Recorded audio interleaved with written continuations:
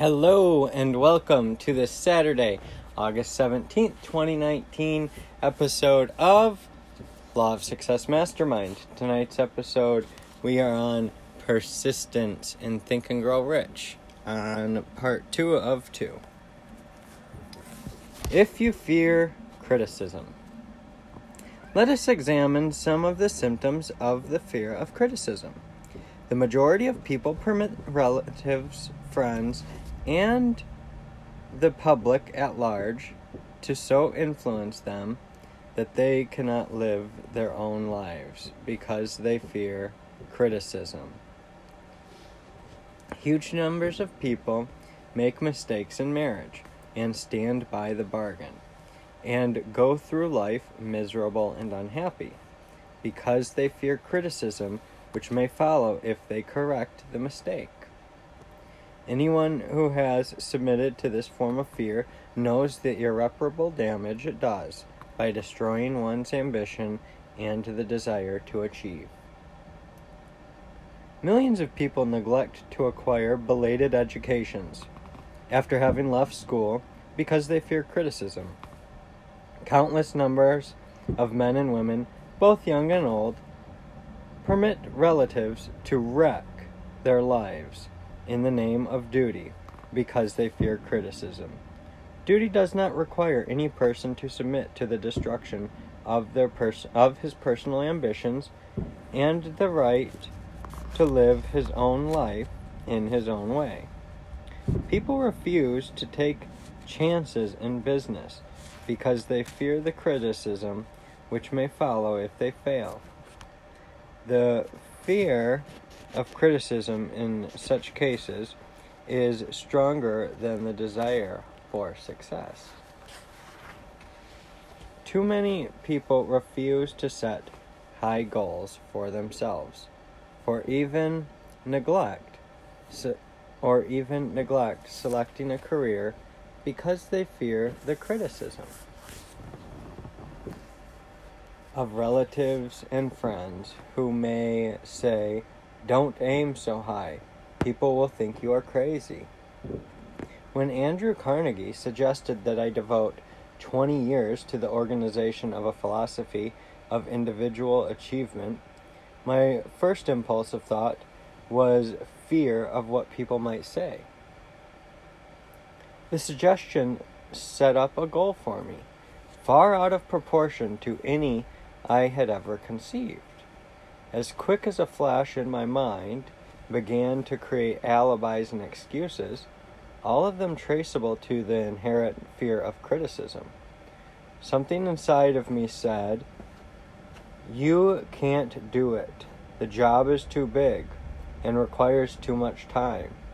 What will your relatives think of you? How will you earn a living? No one has ever organized a philosophy of success. What right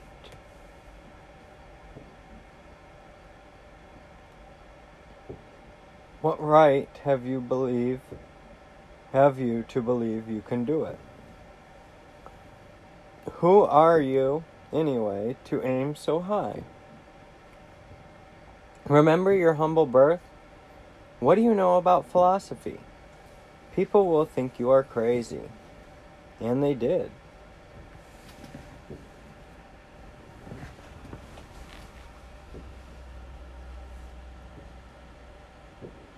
Why hasn't some other person done this before now? These and many other questions flashed into my mind and demanded attention. It seemed as if the whole world had suddenly turned its attention to me with the purpose of ridiculing me into giving up all desire to carry out Mr. Carnegie's suggestion. I had a fine opportunity, then and there, to kill off ambition before it gained control of me. Later in life, after having analyzed thousands of people, I discovered that most ideas are stillborn and need the breath of life injected into them through definite plans of immediate action. The time to nurse an idea is at the time of its birth. Every minute it lives gives it a better chance of surviving. The fear of criticism is at the bottom of the destruction of most ideas, which never reach the planning and action stage. Breaks can be made to order. Many people believe that material success is the result of favorable breaks. There is an element of ground for the belief, but those depending entirely upon luck are nearly always disappointed because they overlook another important factor which must be present before one can be sure of success. It is the knowledge with which favorable breaks can be made to order. During the Depression, W.C. Fields, the comedian, lost all his money and found himself without income, without a job, and his means of earning a living, vaudeville, no longer existed. Moreover, he was past 60, when many men consider themselves old. He was so eager to stage a comeback that he offered to work without pay in a new field, movies. In addition to his other troubles, he fell and injured his neck. To many, that would have been the place to give up and quit. But Fields was persistent. He knew that if he carried on, he would get the breaks sooner or later. And he did get them, but not by chance. Marie Dressler found herself down and out, with her money gone, with no job, when she was about 60. She too went after the breaks and got them. Her persistence brought an astonishing triumph later in life, long beyond the age when most men and women are done with ambition to achieve. Eddie Cantor lost his money in the 1929 stock crash, but he still had his persistence and his courage. With these, plus 2 prominent eyes, he exploited himself back into an income of $10,000 a week. Truly, if one has persistence, one can get along very well without many other qualities. The only break anyone can afford to rely upon is a self-made break. These come through the application of persistence. The starting point is definiteness of purpose. Examine the first 100 people you meet. Ask them what they want most in life, and 98 out of them will not be able to tell you. If you press them for an answer, some will say security, many will say money, a few will say happiness, others will say fame and power, and still others will say social recognition, ease in living, ability to sing, dance, or write, but none of them will be able to define these terms or give the slightest indication of a plan by which they are hoping to attain these vaguely expressed wishes. Riches do not respond to wishes. They respond only to definite plans, backed by definite desires through constant persistence. How to develop persistence. There are 4 simple steps which lead to the habit of persistence. They call for no great amount of intelligence, no particular amount of education, and but little time or effort. The necessary steps are: 1. A definite purpose backed by burning desire for its fulfillment. 2. A definite plan expressed in continuous action. 3. A mind closed tightly against all negative and discouraging influences, including negative suggestions of relatives, friends, and acquaintances. 4. A friendly alliance with one or more persons who will encourage one to follow through with both plan and purpose. These 4 steps are essential for success in all walks of life. The entire purpose of the 13 principles of this philosophy is to enable one to take these 4 steps as a matter of habit. These are the steps by which one may control one's economic destiny. They are the steps that lead to freedom and independence of thought. They are the steps that lead to riches in small or great quantities. They lead the way to power, fame, and worldly recognition. They are the 4 steps which guarantee favorable breaks. They are the steps that convert dreams into physical realities. They lead also to the mastery of fear, discouragement, indifference. There is a magnificent reward for all who learn to take these 4 steps. It is the privilege of writing one's own ticket and of making life yield whatever price is asked. How to master difficulties. What mystical power gives to men of persistence the capacity to master difficulties? Does the quality of persistence set up in one's mind some form of spiritual, mental, or chemical activity which gives one access to supernatural forces?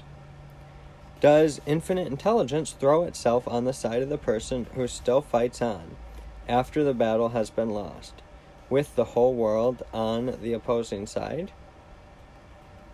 These and many other similar questions have risen in my mind as I have observed men like Henry Ford, who started at scratch and built an industrial empire of huge proportions, with little else in the way of a beginning but persistence. Or Thomas A. Edison, who, with less than 3 months of schooling, became the world's leading inventor and converted persistence into the talking machine, the moving picture machine, and the incandescent light, to say nothing of 100 other useful inventions. I had the happy privilege of analyzing both Mr. Edison and Mr. Ford, year by year over a long period of years, and therefore the opportunity to study them at close range, so I speak from actual knowledge when I say that I found no quality save persistence in either of them, that even remotely suggested the major source of their stupendous achievements. As one makes an impartial study of the prophets, philosophers, miracle men, and religious leaders of the past, one is drawn to the inevitable conclusion that persistence, concentration of effort, and definiteness of purpose were the major sources of their achievements. Consider, for example, the strange and fascinating story of Muhammad. Analyze his life, compared with men of achievement in this modern age of industry and finance, and observe how they have one outstanding trait in common: persistence. If you are keenly interested in studying the strange power which gives potency to persistence, read a biography of Muhammad, especially the one by Isad Bey. This brief review of that book by Thomas Sugrue in the Herald Tribune will provide a preview of the rare treat in store for those who take the time to read the entire story of one of the most astounding examples of the power of persistence known to civilization. One of the most astounding examples of the power of persistence known to civilization. Okay, here we go. The Last Great Prophet, reviewed by Thomas Sugrue. Muhammad was a prophet, but he never performed a miracle. He was not a mystic. He had no formal schooling. He did not begin his mission until he was 40, when he announced that he was the messenger of God, bringing word of the true religion. He was ridiculed and labeled a lunatic. Children tripped him, and women threw filth upon him. He was banished from his native city, Mecca, and his followers were stripped of their worldly goods and sent into the desert after him. When he had been preaching 10 years, he had nothing to show for it but banishment, poverty, and ridicule. Yet, before another 10 years had passed, he was dictator of all Arabia, ruler of Mecca, and the head of a new world religion, which was to sweep to the Danube and the Pyrenees before exhausting the impetus he gave it. That impetus was threefold: the power of words, the efficacy of prayer, and man's kinship with God. His career never made sense. Muhammad was born to impoverished members of a leading family of Mecca. Because Mecca, the crossroads of the world, home of the magic stone called the Kaaba, great city of trade and the center of trade routes, was unsanitary. Its children were sent to be raised in the desert by Bedouins. Muhammad was thus nurtured, drawing strength and health from the milk of nomad, vicarious mothers. He tended sheep and soon hired out to a rich widow as a leader of her caravans. He traveled to all parts of the Eastern world, talked with many men of diverse backgrounds, and observed the decline of Christianity into warring sects. When he was 28, Khadijah, the widow, took upon him with favor and married him. Her father would have objected to such a marriage, so she got him drunk and held him up while he gave the paternal blessing. For the next 12 years, Muhammad lived as a rich and respected and very shrewd trader. Then he took to wandering in the desert, and one day he returned with the first verse of the Quran, and told Khadijah that the archangel Gabriel had appeared to him and said that he was to be the messenger of God. The Quran, the revealed word of God, was the closest thing to a miracle in Muhammad's life. He had not been a poet. He had no gift of words. Yet the verses of the Quran, as he received them and recited them to the faithful, were better than any verses which the professional poets of the tribes could produce. This, to the Arabs, was a miracle. To them, the gift of words was the greatest gift.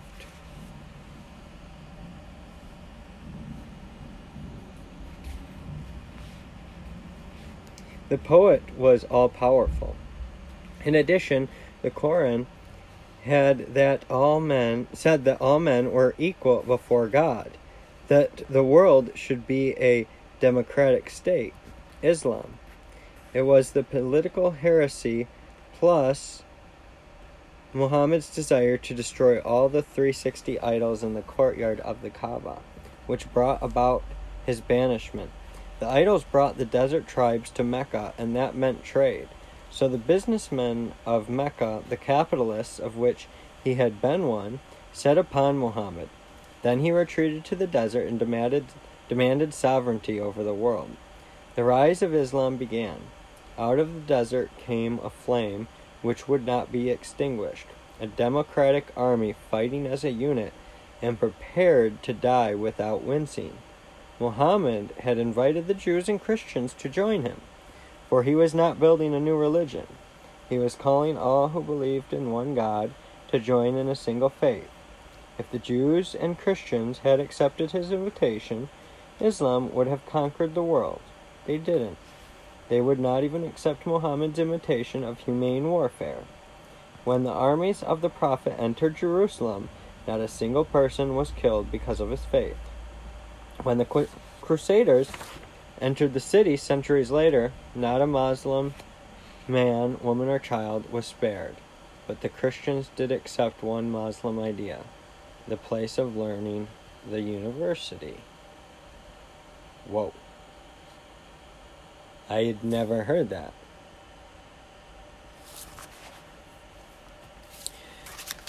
Huh. That's interesting to end persistence with a religion like that.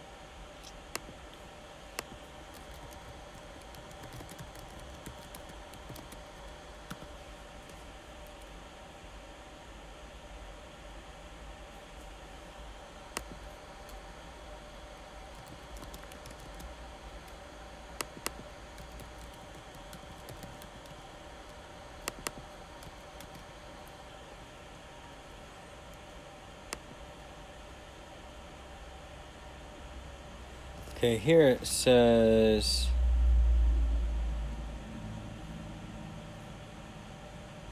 there were some medieval universities.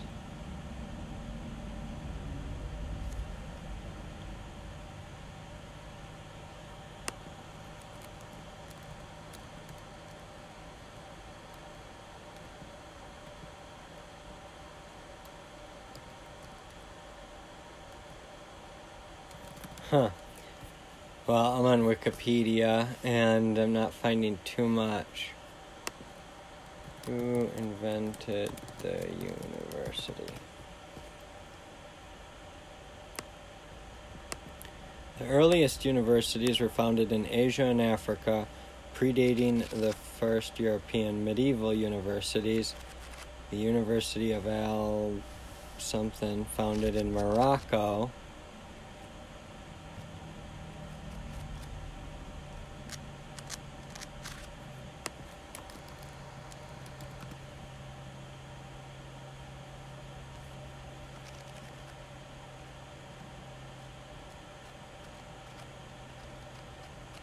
Oh, yeah, that's what it sounds like. In Morocco. Interesting.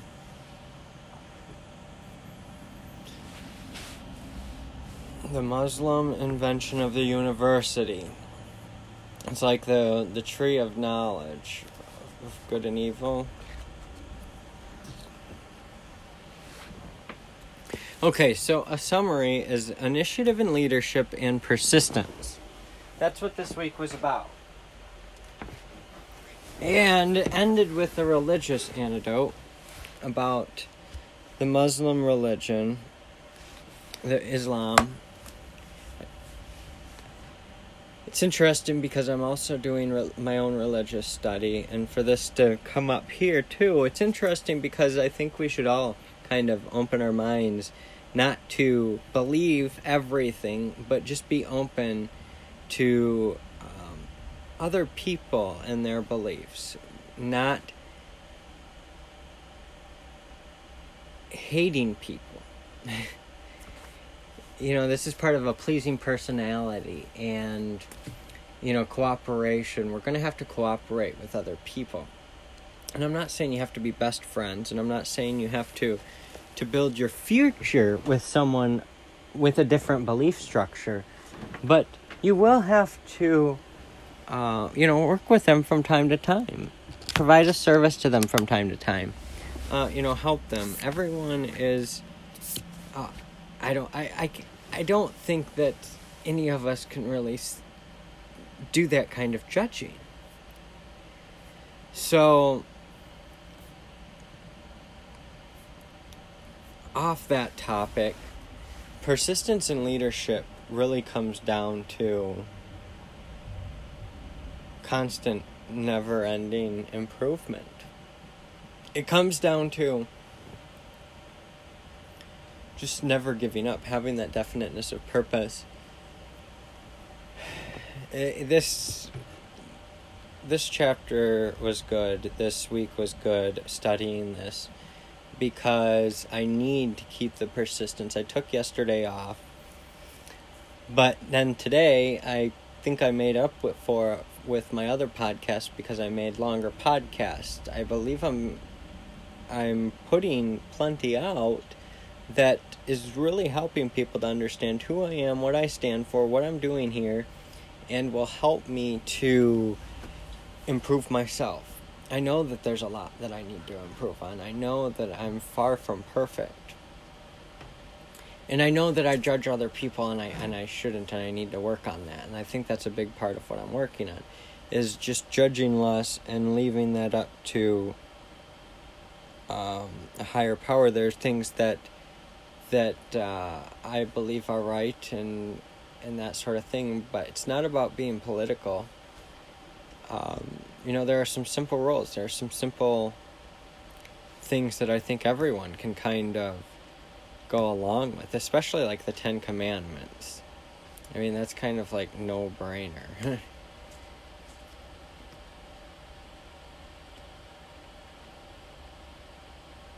Persistence in leadership says, you know what? I understand we have different beliefs. I understand that we don't necessarily agree. But that doesn't mean that we can't be civil, that we can't have a pleasing personality towards each other. And that's so important. It's so unbelievably important.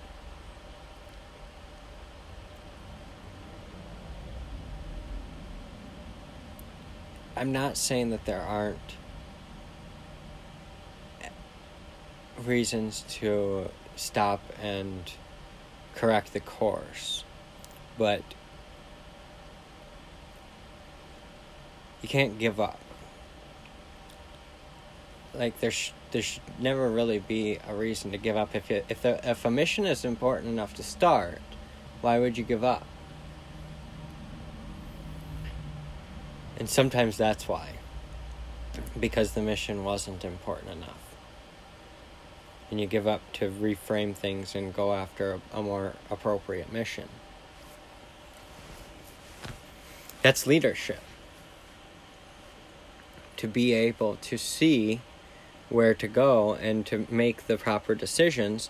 And if the decisions need to be adjusted, you can do that. But it's not about just getting scared and saying, oh, let's do this, and that's not going to work, let's do this, oh, that's not going to work, let's do this. And I've done that, and sometimes I do things like that because it's like I want people to do certain things, and I know it's against me, but it's because it's to protect them, and then it causes problems, and some of it has had to do with my bad mental states. So I'm really working on that. I'm really working on strengthening my own mind in that sense.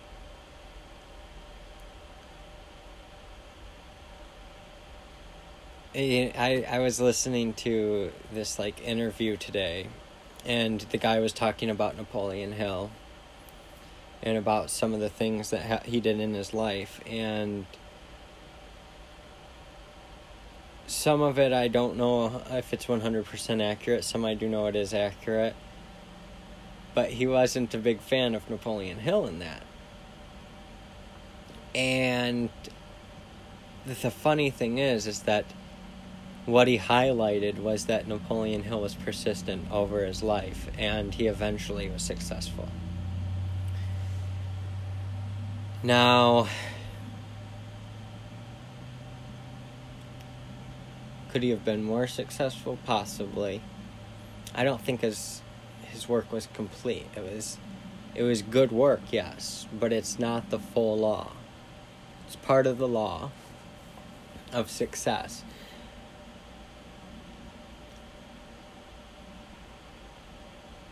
Maybe you could have success with just this. But I feel like there are some pieces missing because it doesn't create a balance in life. It attempts to, but it doesn't break it down enough. It's too complex, and then it shifts. And I don't like some of the shift. It's inappropriate. The law of success is valuable.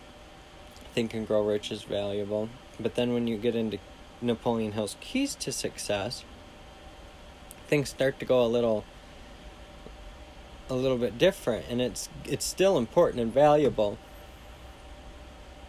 But if you just go by one, you're not going to get the full picture.